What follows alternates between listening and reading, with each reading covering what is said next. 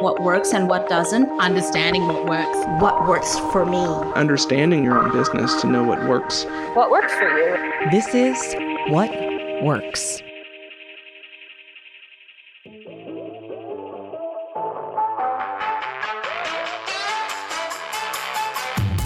You have the same 24 hours as Beyoncé. You might have seen that idea on a girl boss Instagram graphic or maybe a cheeky coffee mug. Maybe you find it motivating or equalizing, or maybe you find it patronizing or demoralizing. Personally, I love this statement, not because I find it especially true or motivating, but because it begs so many deeper questions about the nature of time, productivity, labor, art, class, and status. You have the same 24 hours as Beyoncé is a rich text. First, when we're talking about the same 24 hours, what do we really mean? In one respect, of course, my day is exactly the same period of clock time that Beyoncé's is. But in another respect, Beyoncé literally has many more hours than I have because she has a large personal and professional staff. She rents their time to add to her own. Second, when we reference Beyoncé, who or what are we actually referencing? Beyoncé is an artist, an entrepreneur, a wife, and a mother. She's also a top-tier celebrity married to another top-tier celebrity with a combined net worth of almost $2 billion. Who Beyoncé is and what that affords her and her time is fundamentally different than me or you. Third, who is the you in this statement? Is this statement aimed at cis, white, non-disabled, thin women from upper middle class backgrounds, the women who often circulate it? And if so, is there a racial implication hiding in plain sight? Or is the statement inclusive of people from different classes, different sizes, different races, and different genders? Is it a feeble attempt at equalizing people who have vastly different access to resources? I could go on and on, but I'll spare you. Sort of.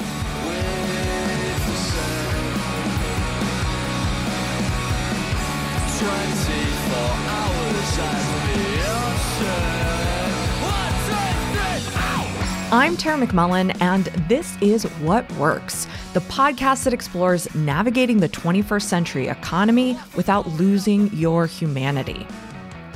I say I'll sort of spare you because today's episode is a rebroadcast of a Spotify Live conversation I had with my friends Charlie Gilkey and Jenny Blake. Charlie is co-founder of Productive Flourishing, as well as author of Start Finishing and the Small Business Life Cycle. His new book, Team Habits, will be out in August 2023. Jenny is the author of the books Free Time, Pivot, and Life After College. And there are few people I trust to have nuanced conversations about productivity with, but Jenny and Charlie are at the top of my list. We organized this event under the cheeky title, Do We Really All Have the Same 24 Hours as Beyoncé? Of course, we cover a lot more territory than just this question. We talk about measuring capacity, why there's often a gap between perceived capacity and real capacity, managing team capacity, the difference between approaching work with rigor instead of rigidity, and more. And we do attempt to answer the big question, do we really all have the same 24 hours as Beyoncé, without the conversation turning into an hour-long philosophical meditation on the nature of time and capitalism. We tried anyway. Just a heads up, this conversation isn't recorded at our usual podcast quality because we were on our phones to use the Spotify Live app. It is perfectly listenable, it's just not what you're used to. So sit back, relax, and consider, do we really all have the same 24 hours as Beyoncé?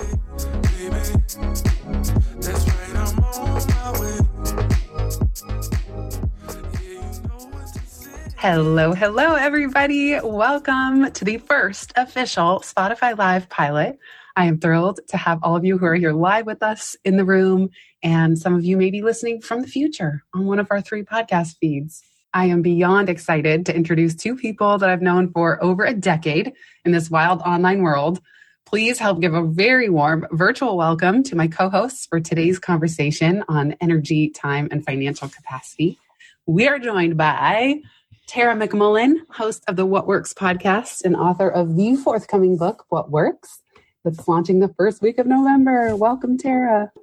Thanks for having me. This is in honor of you. Gave me an excuse to try some new tech. I am always happy to be an excuse to try new tech. Yes, I know. I figured if anyone would be game, it's you and Charlie. Charlie Gilkey is host of the Productive Flourishing podcast. He's the author of Start Finishing, and he's got a new book in the works on team habits. And I affectionately call him Charlie Cakes. Charlie Cakes, welcome to the show. Jenny Cakes, thanks so much for having me. And I'm excited to be jamming with both of you. I'm really interested to see what all we get into today. Me too.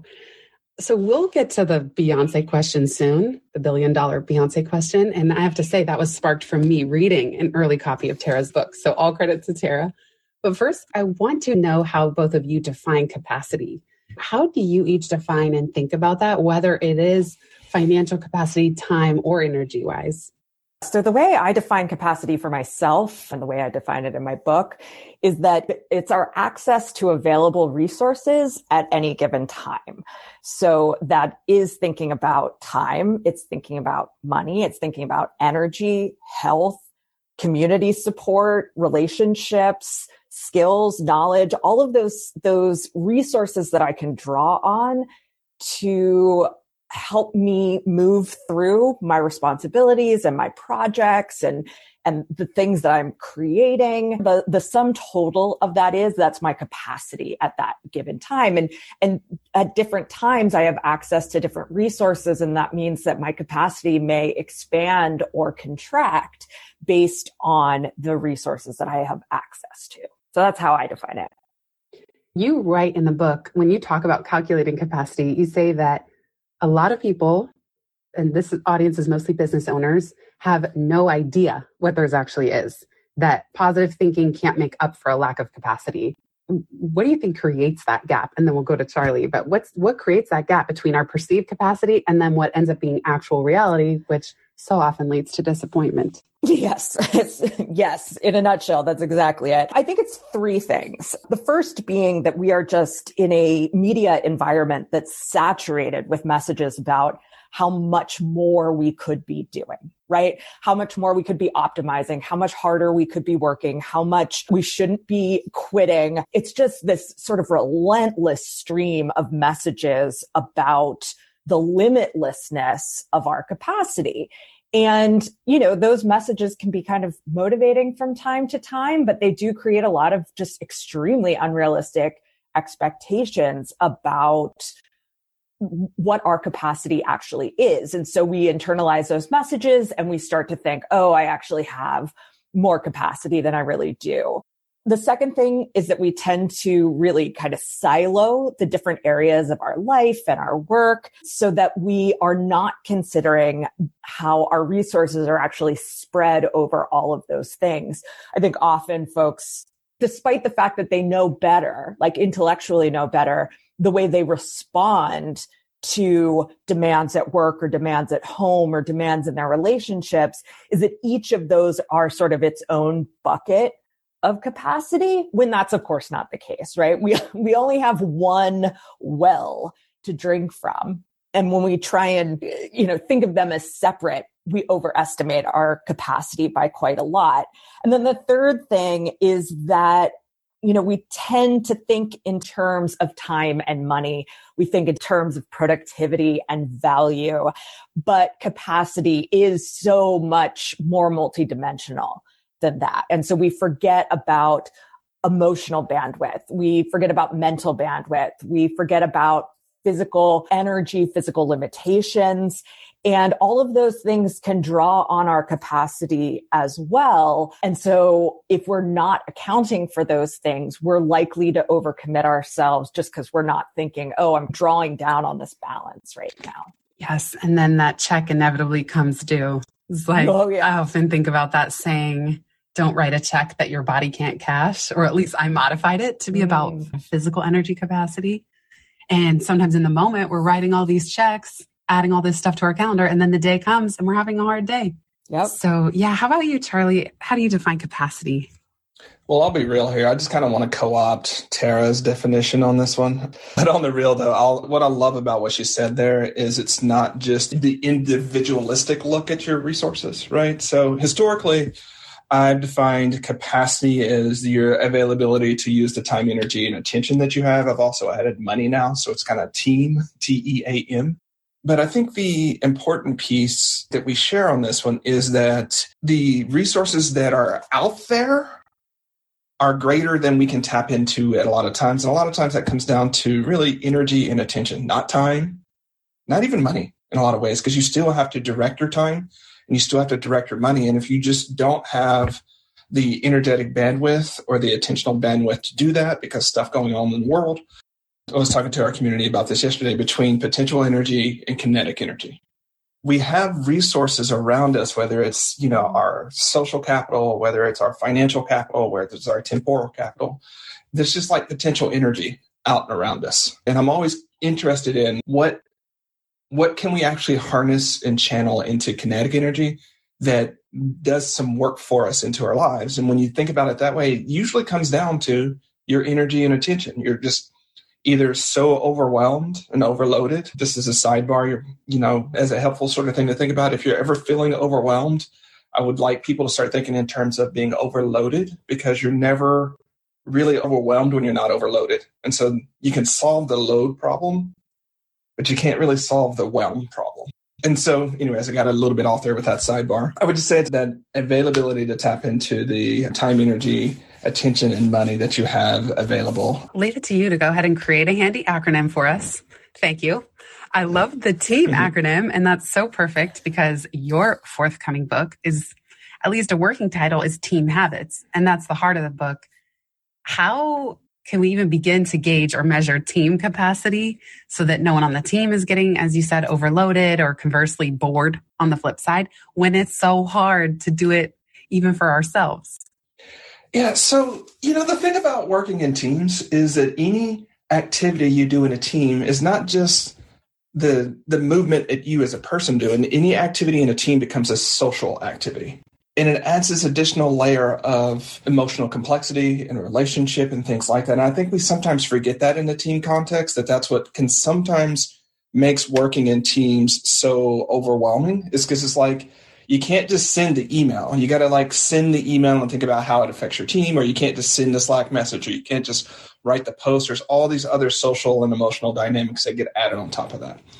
And so I think what a lot of times we will do, if we're thinking in an individualistic way when we're talking about our teams, we'll sort of look at our capacity and we'll look at our team's capacity and we'll compare that to the work that needs to be done, and then can't figure out why it's not adding up. Well, part of what's going on is there's this social overhead that happens in collective activity that draws against a team's total capacity. So it's a weird thing. If you're not really paying attention to that social overhead, what you'll find is that sometimes working in teams is making everyone less effective because of bad team habits and work ways. But when you really can channel that social overhead and create really strong belonging and meaning and purpose and team sense, then it actually becomes a force multiplier. And so one of the things that I would say there is, even in the context of our team, it's not just the amount of hours they have available. That's the common fail, right? It's not just adding up hours saying we should be able to get it done. It's actually how much... Trying not to reference a blog post that I wrote Tuesday, and that's very hard to do, as you both know. Reference away as you wish. I was going to say. So I've been thinking a lot about the blog post comes from me reflecting on a couple of lines from Coactive Leadership that really talked about leadership development being growing the scope of the world in which people can be responsible for. Okay. Now, the thing in a team is, even though you might have a lot of people, there's a certain number of goals and priorities that your team can hold on to and be responsible for, irregardless of the time that they have available. And so the trick when you start looking at team capacities is like, the individual's capacity, it's social overhead, and it's like, how big of a world can we co-weave together? And when that world gets too big, you feel the fray either through burnout or through a lot of scatteredness.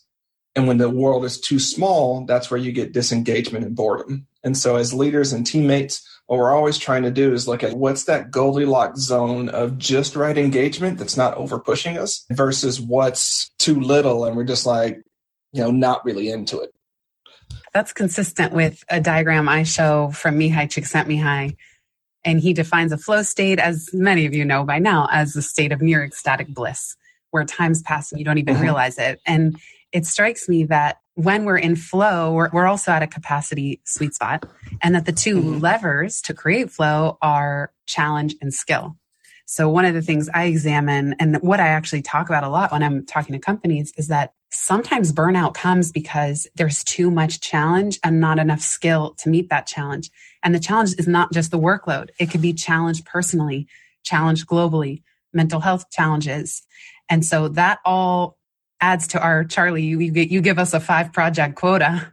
And as you say, often 1 or 2 of those at the very least ends up being a personal project.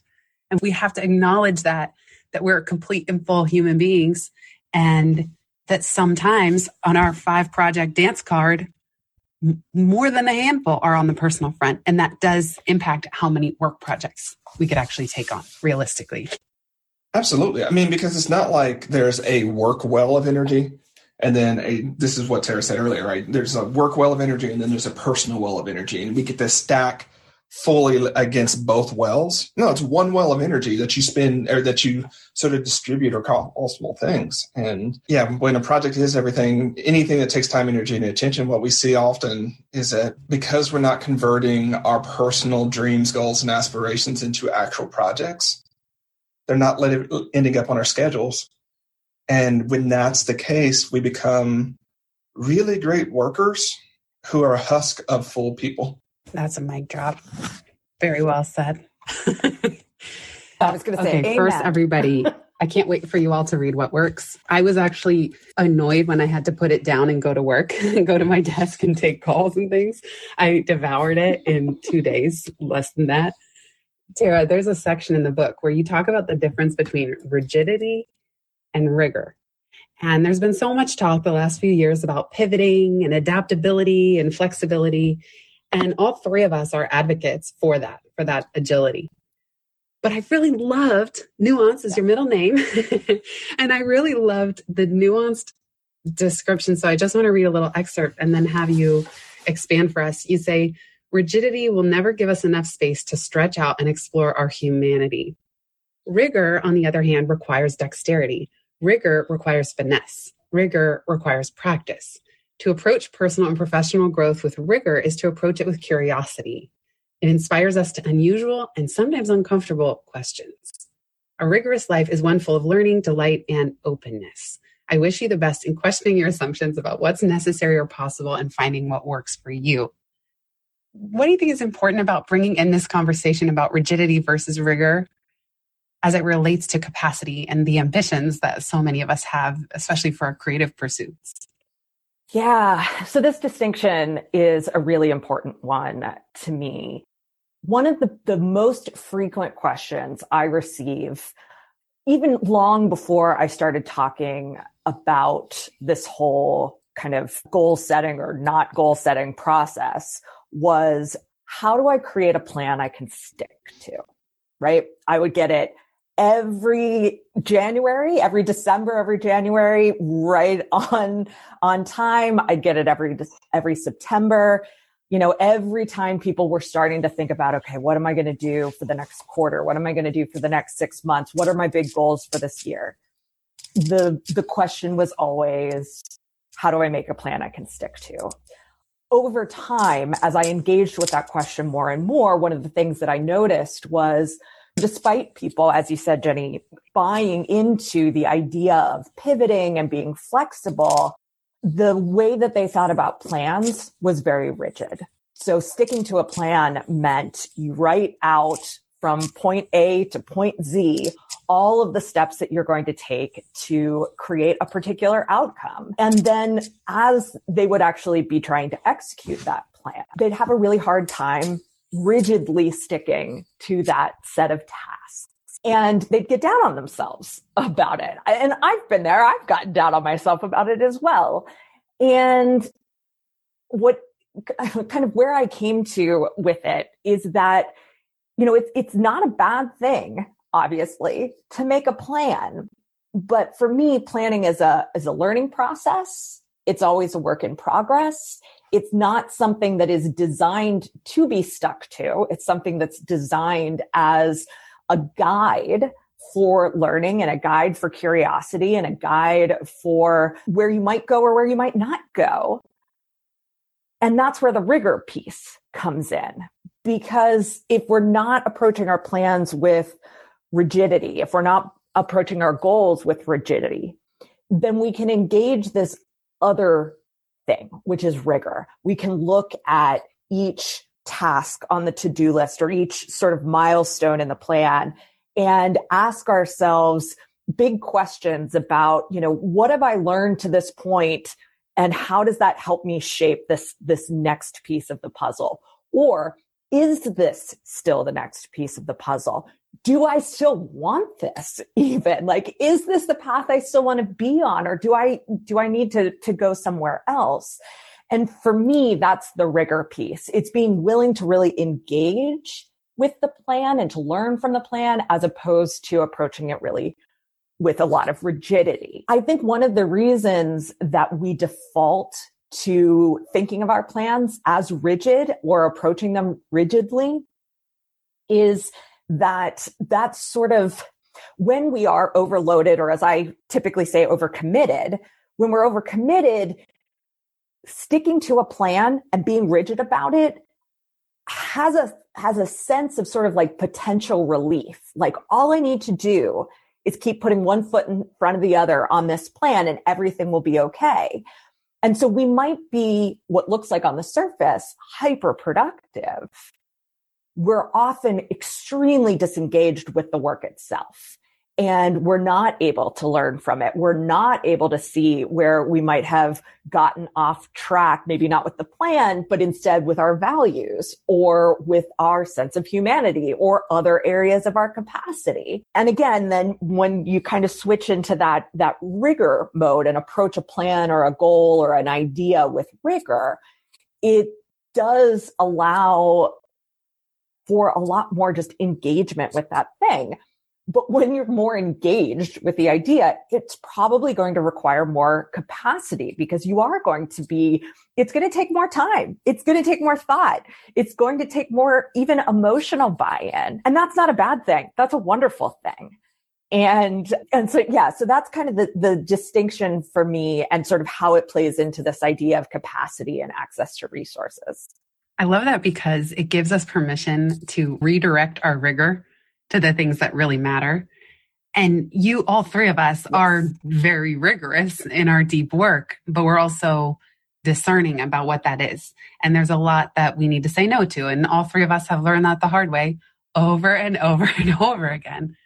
One thing I admire about both of you is that you're exceptional communicators about your capacity. And Noma submitted the question in advance. She said, how do you effectively and professionally communicate that you have had enough / cannot devote more energy to something? Tara, this builds on some of what you and I talked about for the podcast conversation on free time about your book. But I'd love if both of you could just weigh in a little bit of what do you do when you hit the wall? You're overcommitted, overloaded, you're over it. And you need to start saying no. And you need to start disappointing people. Where have you gotten to in terms of how you communicate this? And I'll just say it again, like, Tara, I've been so inspired by some of your communications around this because it's given me permission to do the same. But I know it must not have been easy to get to the point where you're so clearly communicating either what your actual capacity is or the fact that your capacity has changed and now things are going to change. Yeah, it's taken a lot of practice. I have no problem talking about things that other people might consider kind of vulnerable or risky, right? Like I have no problem talking about my experiences with depression, with anxiety. Like my mental health stuff is very just, I treat it very objectively, right? Like it's not a thing for me to talk about it, but it is a thing for me to disappoint people and to let people down. And I had to do some serious sort of, reasoning with myself to understand that the most disappointing thing that I can do with someone who is counting on me or looking to me for something is to ghost. Because that's my preference. Like my preference is to just ghost. I don't want to talk about it. I don't want to tell you that I can't do the thing that I said I would do anymore. I don't want to tell you no when you ask for something. I would rather just ghost. But it started to become really clear to me that was not working and that it wasn't making, it wasn't saving anybody from disappointment. It wasn't saving me from the heartbreak that comes with that disappointment. And so, just a little bit, I'd start practicing with just saying, no, I don't have the energy for this right now. Or, my social bucket is completely full and I really need some alone time work-wise for the next couple of weeks, and just kind of very clearly communicating that with people and just little bit by little bit practicing it. And it's just been a process. And I've kind of allowed myself to just kind of let it happen, trying to stay true to what I legitimately can say yes to and what I legitimately need to say no to, but at the same time, not expecting that I'm going to have the right script, the right excuse, the right way of getting out of something. Instead, just being honest and learning as I go what lands for people, what might not land for people, and trying also to communicate before I'm overcommitted. So instead of having to say, no way, I can say, the next couple of weeks are really full. I'm going to need another couple of weeks after that to recover. How's 2 months from now look like? Right. And so thinking about just being really open with my capacity before it gets to be a problem has also helped ease the communication piece a little bit more as well. Thank you so much for sharing that. And we have a question. What's your Myers-Briggs? Oh, my Myers-Briggs is INTP. Oh, fascinating. Charlie Cakes, what is your Myers-Briggs and how have you learned to say no? So I'm pretty centerline in Myers-Briggs. Like if you had to look at the points, I'm right in the middle of them, but it leans a little bit. So I think I'm an ENTP when it comes to that. I'm really surprised you're both Ps. I'm having a moment of shock right now. I'm like, how do I not know this? Yeah, I'm super borderline across all of them, to be honest. So that's one of those where I'm like, that's what it says. And I just kind of roll with it. What I want to acknowledge about this thing as it comes to communicating capacity is just I want to acknowledge that women in our society get way more demands on their capacity than men do. And so people assume I'm busy and full and that my time is super valuable. And so they don't ask for it nearly as much as they do of my clients who are actually clients and colleagues who are just as busy and just as full and just as committed. And so there's a thing there that's in our society that I just want to acknowledge makes it easier for me to navigate some of these conversations. And it's just real. I learned this really early in my coaching practice when I kept having female clients ask me, how do you handle the life story emails that come through? Y'all know what I'm talking about. And Tara and Jenny know what I'm talking about. I'm like, what are you talking about? And they're like, yeah, times a day I get these what's going on with my life emails. And I'm like, oh. And over the course of my 12-year career, if I've gotten 10 of those, 15-year career, if I've gotten 10 of those, that's probably a lot. So again, there's just a different way in which society respects men's time than they do women's time. And, we don't have to get super intersectional because it's not like I have all of, white male privilege when it comes to those types of things. Yeah, I went there. But because it's easier for me, right? It's easier for me to say, look, I'm on a deadline. I'm always on a deadline, turns out, for something. So I'm like, I've got a launch coming up, or I've got a deadline, or I'm just coming off of that, or I'm going on vacation. But I think part of the mindset for me is unless you're a client, you have no real claim on my time. I don't have to apologize for a whole lot. Now, there's people I'm in relationship with, like you two. If you could come and ask me to do something, I'm like, ooh, I really want to do that. And I know I can't do that right now. And I think, Tara, you and I talked about this for more philosophy. There's a principle called implies can. And so whenever you come up with like someone should do something or that's an obligation to do that, you have to step back and say, can that person do it? And where there's no can, there's no ought, right? And if I see that I'm at capacity, I'm going to be at capacity for the next quarter. I don't carry a lot of weight with being like, I'm sorry, I'm not going to be able to do that. And I'll also flip it and say, like what Tara mentioned, I can't do it this quarter, but will next quarter work for you? Or I can't do that specific thing that you want me to do, but what I can do is this, assuming I've got the capacity. And so I would just say on that front, I think if you approach it from a perspective that maybe you don't owe someone else your time from the jump, it just makes it easier to be honest about what you can and can't do. And I also know, especially for the types of things people ask me for, there's a real cost to doing it poorly. There's a real cost to doing it poorly. And if I'm way overcommitted, I'm going to do it poorly, or I'm going to do something else poorly because I'm overstretched and I'm trying to just feed all the little buckets with a little bit of energy. And so it just gets to a point to where I'm like, the reality is the best way to let people down is to say yes to something I know I can't do. And so I don't. What helps me do that too is reconnecting and remembering those times where I'm in a fetal position under my desk and I go, let's not get there. Let's not get to that point again. And you're right. Even today, I had to have a hard conversation and I felt sick to my stomach. It's just nauseating. I'm with you, Tara. I would rather ghost wherever I can. And the urge to ghost, I have to fight it so hard. And then I feel absolutely nauseous. But it just needs to be done sometimes. So I don't find that the no's or the tough conversations get so much easier, but I just know that they need to be done. And you're right, Charlie. I hate to promise something I can't deliver. And then it's also obvious to me. Sometimes I'll show up at an event that I actually left the house because of a should, not because I actually had the energy for it. And it ends up inevitably being lame. I'm not there for very long. I do the ghosting style exit where I don't say anything or I don't make great connections. And it would have been better that I stayed home if I had just given myself the permission. And I'll report that I am almost positive I'm an INFJ, but in my early 20s, I would test as an E. So I didn't want to leave an open loop. What were you going to say, Charlie?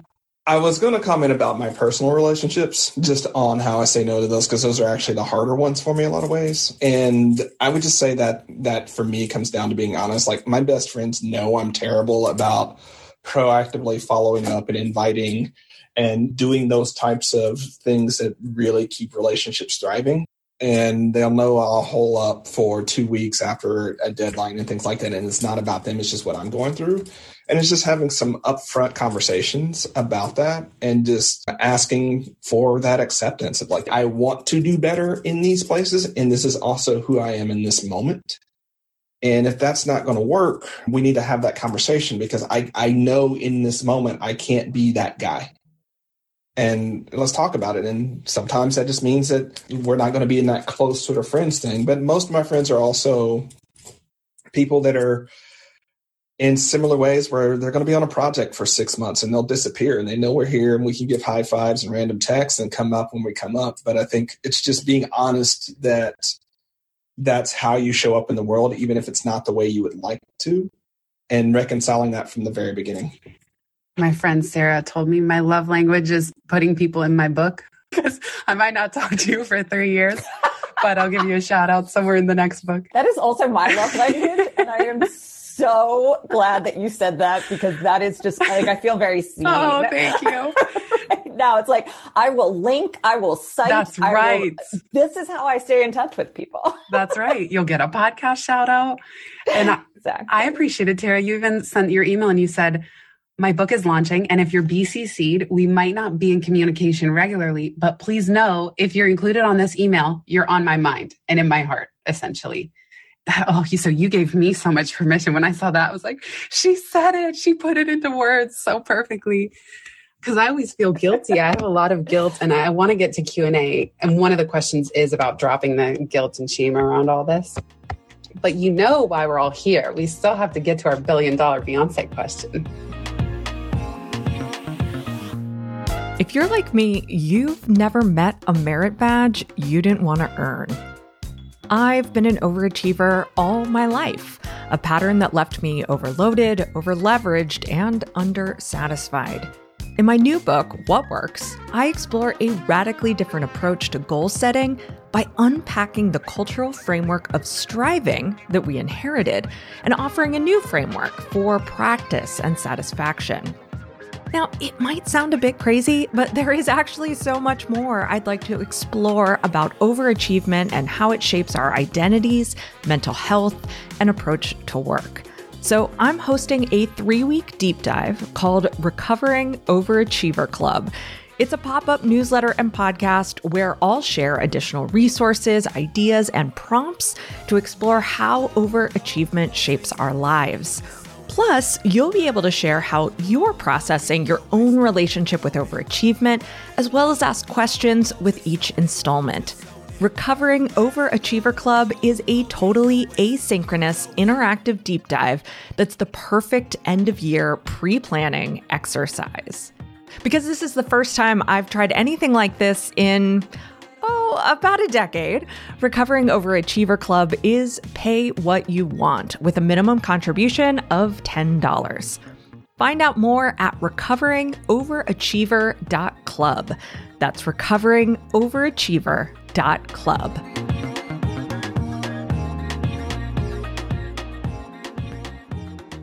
Tara, you prompted this whole event because in the book, you write that we have the same 24 hours as Beyonce, the productivity gurus will tell us. And if we're just talking about the measure of time, that's certainly true. But time isn't so much about the time you have to fill and much more about how you fill your time. And in this case, Beyonce has a very, very different 24 hours than you do. And then you cite an article that talks about how they have 88 employees across 3 properties and probably many, many more because the article is almost a decade old. So tell us about this Beyonce trope that we all should have the same 24 hours and why you included this in What Works. And so I want to hear your take on the $1 million question first, and then we'll go to Charlie. Yeah, I mean, I think that I included it more just to be tongue in cheek than anything, but the concept behind it, I think is really fascinating. So, earlier I mentioned that we live in this media environment that's saturated with messages that are they're couched as inspiration, but at the same time, they're kind of shamey and like it's a negative kind of motivation. So one of those being you have the same 24 hours as Beyonce. The implication, of course, being that if Beyonce can fit this, that, or the other thing in, if Beyonce can create these amazing albums and these amazing videos and do all of this just incredibly rigorous artistic work, then certainly you should too, right? Like you can do it.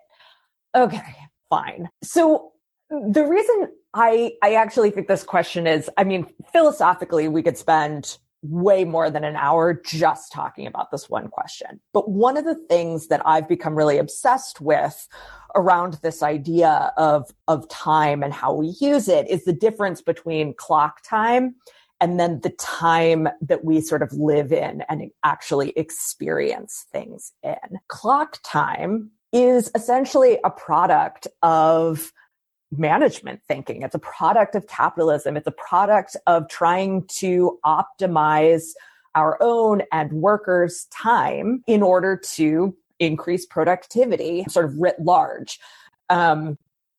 So even before, scientific management and the assembly line and all of these things were sort of a part of the way we think about work, we were still trying to figure out how do we take a human's day and make it as productive as possible, right? And so when we think about those 24 hours, that 24 hours, just like money is arbitrary in most ways, that time of the 24-hour span is pretty arbitrary. I read a great paper by a theorist named Barbara Adam who looked at this difference between clock time and our lived experience. And she really makes the point that throughout our day. Like just take one day. We experience each hour of that day sometimes drastically differently from the next hour.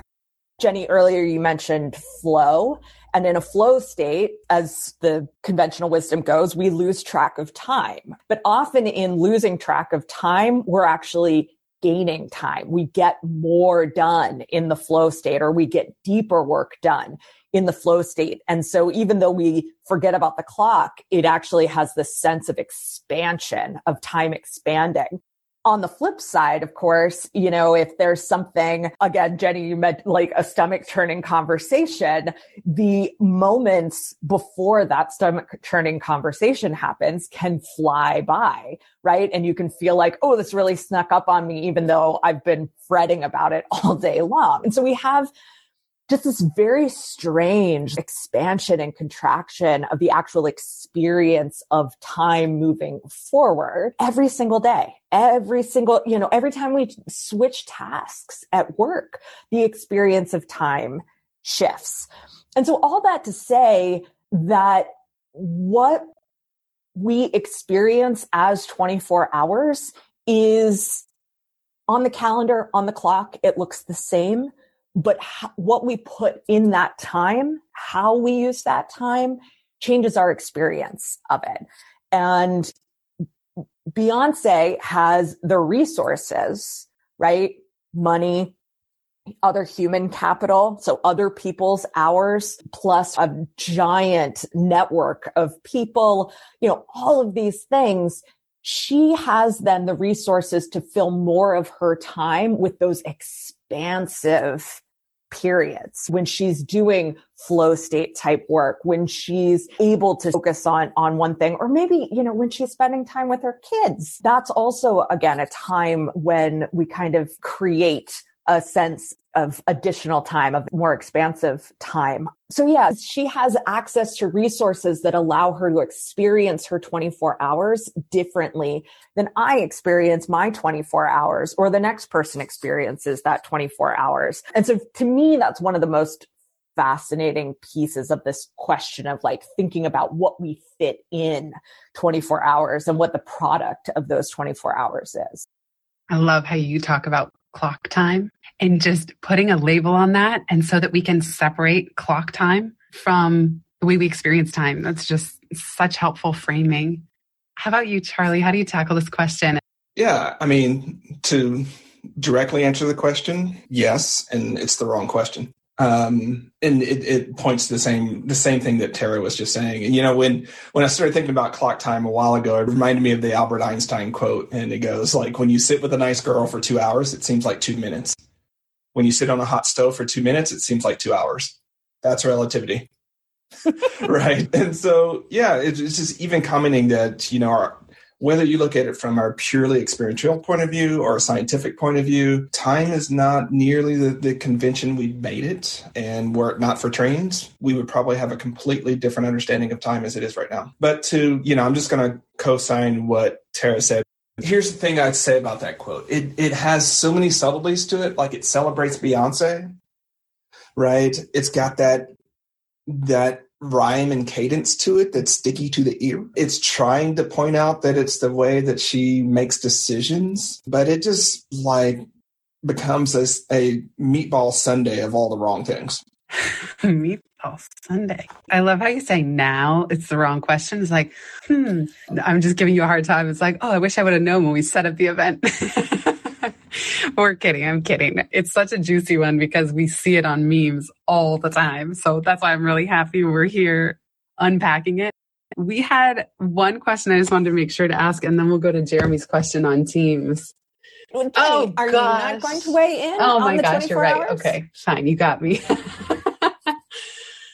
I've been thinking a lot about this, and actually, I'm so glad you asked, Tara, because it kind of relates to the question I was going to secretly pass off of what someone else submitted.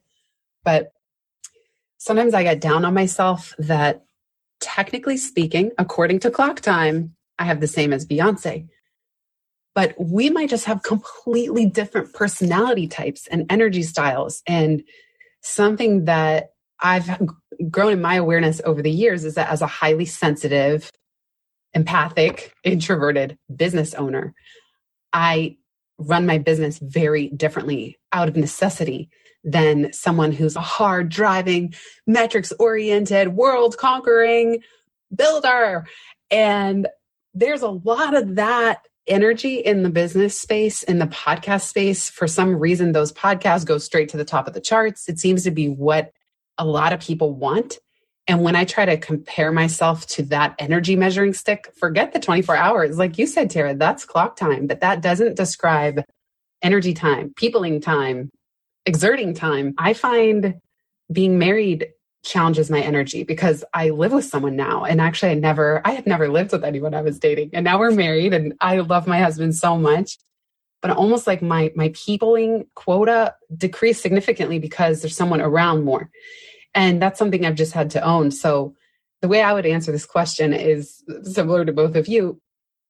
Yes, technically speaking, we have the same 24 hours in clock time, but that does not mean we have the same energy, inclination, battery size, ambitions, and team and financial resources. I try not to compare. I call it the personal development police. And I think the personal development police, like the Tony Robbins would say, well, yeah, Beyonce has more money, but you can earn that money. You can earn as much as you want, and then you can get your own team. And on some sense, that may be true according to the PDPs. But I feel like my dharma, my calling in this world may or may not be to have a gajillion dollars. I'm always trying to operate for the highest good for all involved. And I don't assume that more money fixes anything. Therefore, I may or may not want to have 88 employees. And honestly, if I had 88, I'd have hives. That's where you'd find me under my desk. I definitely don't want to manage that much complexity. So I'm okay with accepting less output because no way in hell do I want a team that big or that much responsibility. So that's my take. Did I answer the question? This is a tricky one. I think you answered that. Okay. I think you answered it quite well. And, I kind of, to slide something in, I didn't know where all we were really going to go with this one I was joking with Tara on the podcast about how much I appreciated her talking about the codes of our society. Like, that's the rule. Like, we're not supposed to talk about the cultural code that sort of infuses all of this stuff. But sort of the hustle bro productivity is always going to rise to the top in our society because it reinforces the white patriarchal values of our society. And whether or not it actually works for most of us, that's the script. And so we all know that's the script. We might not consciously say that, but we know that's what we're supposed to do. And when the script doesn't work for us, we beat ourselves up because that's what the script tells us to do. And when it does work for us, well, we reinforce that script because it worked for us. Either way, right? But when you really look at it in our space, this is going to make me sound more pessimistic than most people will. Like, if you don't know me, you know me. But when you look at the fact that a lot of folks are burnt out, broke, and broken with the common advice, maybe we should probably step back and say, is this good advice at root? Maybe there's something underneath all this stuff that's not working at a macro level that we should be questioning. We should be really saying something about it and saying, maybe we opt out of that. And it's not just opt out. I'm not an anti guy if I can't give a pro sort of spin on it, but maybe it's time for us to think, how much of this mechanistic, reductionistic sort of way of thinking that's been, reinforcement of these values just needs to be rejected at its root so that we can create something else. Thank goodness we know someone that wrote this book out in 2 weeks. I completely agree that at the heart of hustle culture is those white patriarchal values. And also, I think that hustle culture is trying to provide a solution to a sort of an existentially large problem that we have in the 21st century economy, which is that our economic life, our political life, our cultural life is inherently unstable. And I think all three of us are elder millennials. I mean, I grew up with the idea that if you did this, that, and the other thing, you'd have this very stable middle class life, right?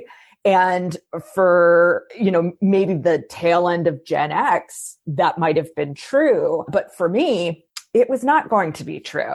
And, I was lucky enough to have graduated pre-Great Recession, pre-interest rates going through the roof on student loans, college costing as much as it does now. But regardless of all of that, I still kind of launched into an economy that was inherently in flux. And now we have a politics that is completely broken and a national discourse that's broken. And so hustle culture comes in and says, you have the same 24 hours of Beyonce. What are you going to do to fix your stability problem? But it's not an individual problem. It's a cultural problem. It's an economic problem. It's a political problem. And we can't fix it on our own. There are things that we can do to find a deeper sense of stability on a regular basis. But those things are not actually, they're not things that are related to hustle. They're things like measuring your capacity and making sure that you're working within it. They're things like pursuing activities that are satisfying to you, whether that's at work or outside of work. And those aren't things that look like a productive use of time necessarily. They're not things that necessarily have great financial value on an economic scale, but they are things that provide a sort of a more even sense of stability than trying to constantly keep up with a system that is completely broken. Hear, hear. So good. Thank you. And really, Tara, you've done so much work in the new book explaining this and really digging in. And by the way, your podcast series, Self-Help LLC, is exactly this, what you just shared. So listeners, anyone who's here with us live or in the future from the recording, be sure to check out Self-Help LLC because every single episode is a nuanced. Tara takes her shovel and just digs and digs and digs and gets to really deep stuff around this. We had a question from Jeremy. He asked about how do you balance team capacity versus let's say the owner or the leader's capacity? And then what about balancing the leader's vision with what the team can actually do, whether by skill or by their time and energy? So I'll sort of jump into the first prong of this. This is where I go back to just understanding that it's not just about your team's time. It does turn out that, several different ways to do it. I can be brief here. I can try to be brief here. I think everyone, a leader in a business, there's sort of three decks you're thinking about. One, what's your company priorities and where that needs to go? What's your sort of macro team priorities? Two is what are your personal priorities? And those might be different in any given moment. Hopefully, you're either ahead or behind your team. Ahead, thinking about what's coming and converting that strategy into stuff that they can operationalize and go, or behind, seeing where standards aren't being met, where there needs to be additional training and readiness built, so on and so forth. So you're either in front or behind your team most of the time. And then the third sort of thing is the relationship between those two. Because if you're too far out, your team is going to not know what's going on. If you're too far behind, they're going to be sort of waiting. Now, it is not a matter of just adding up time because at a certain point, it's going to come down to there are too many macro projects going on that we can't weave together in a coherent way. And trust me, my team is always having this conversation with me about this and Angela about this. And with the double visionary company, you end up with a lot of that. And so, Jeremy, to specifically answer this question, I think separating it a bit from the time, energy, or the time component of it and thinking about what's the span of attention in my team can see through with a level of excellence that will keep us going is really the sort of question on there. And that, unfortunately, is likely going to be different than what you think, what your vision might be. And it's going to be not you replicating your visionary power, like your vision and power time number of teammates equals like capacity. That's not the way this works. It's like yours, and then the team executes on a lot of it. Tara, Jenny, was that helpful? Again, trying to get it in 3 minutes. Super helpful. And hey, listen, we'll do another Spotify Live when your book's coming out on team habits, because you are literally writing the book on this answer, on this topic. Cool. Something that Charlie said just then reminded me of something that Charlie said earlier that I wanted to respond to, which is I think that often when we're looking at questions of capacity, we're thinking about do I have room to squeeze this in? As opposed to, do I have what I need to do this well? Do I have what I need to do this in a way that's going to be satisfying to me, that's going to meet my standards? And so what I heard Charlie say just now is, does my team have the attention available to do this with the level of excellence that matters to us as a team? And I think that is a question that we do not ask nearly enough, whether it has to do with our teams or with ourselves. And when we start asking that question instead of, can I squeeze it in? It really changes the way you communicate with others, like we talked about earlier. And it changes the way you relate to the work yourself as well. And it makes it easier to understand your capacity in the moment. Well, speaking of squeezing something in and our clock time capacity, we only have a couple minutes left. So I'm going to go ahead and steal a 2-part closing question. Part 1, what is one thing you do that expands your capacity, that creates capacity for you? And then part 2, you both know by now, the permission slip. If you could give everybody listening to this permission to do something differently or drop something, what would it be? Let's go to Tara first. Do you want to start? Okay, 2-part questions. I have a really hard time keeping track of. The first part was what do you do that creates capacity? I think the thing that creates the most capacity for me is my morning routine, which specifically includes a long walk or a long run. And during that time, I am listening to podcasts and I'm learning things. And I know that might not be everyone's cup of tea, but it really fuels me both physically and mentally for the day ahead. And I find that that routine has really expanded my capacity, generally speaking. And then permission slip wise, I think that thing that I want to leave people with is probably really what I was just saying a minute ago around switching the question from, can I squeeze this in, to do I have what I need to do this as well as I want to do this in a way that satisfies me at a level of excellence that I expect for myself or for others. So I think those are my parting words. Beautiful. Thank you. Over to you, Charlie. I would say that mine is think walking, which I would define as walking without having a bunch of screens and other podcasts and other things like that, because that actually interrupts my capacity building process. So I can listen to music, but that's about it. And so that's my best way, most go-to way of building capacity for myself. And so for the permission slip, I'm going to encourage people to do a 1-for-1 trade out of projects. So drop an economic project that really doesn't have to happen this quarter and replace that with a self-care project that would really fuel you for this quarter. Awesome. My capacity builder is, I almost think of it as mischievously stealing time in the morning, even if the clock says 10 a.m., but I haven't done my reading and quiet time yet. I steal it from the typical factory schedule. And then you hereby have permission to say no to as many social invitations as you say yes to this season or this week. With that, thank you all so much. If you haven't already pre-ordered What Works, Tara's brand new book, I definitely encourage you to do that, because if you enjoyed this conversation, you're going to love the book. Tara and Charlie, I just want to give you the final chance to say where people can find you and keep in touch. And this will go out via email too. Yeah. So the book, explorewhatworks.com/book. All the info is there. All the links are there. And then the podcast is the other best place to find me. And so you can find it on Spotify, any other podcast platform, and it's just called What Works. And for me, all roads lead to productiveflourishing.com. You can find my previous book, Start Finishing, my forthcoming book, Team Habits, and also my podcast there at Productive Flourishing. Amazing. And I'm at pod.link/freetime, and it's freetime.com. The new book is Free Time. Thank you so much, Tara and Charlie. I cannot think of any better way to spend our time than with both of you. Thank you so, so much. Thanks, everybody. Thanks Jenny. Happy experimenting. Huge thanks to Jenny Blake for organizing this event and to Charlie Gilkey for bringing his brilliance. Special thanks also to Nicole Chaplin and Shannon McDonough, who provided additional support.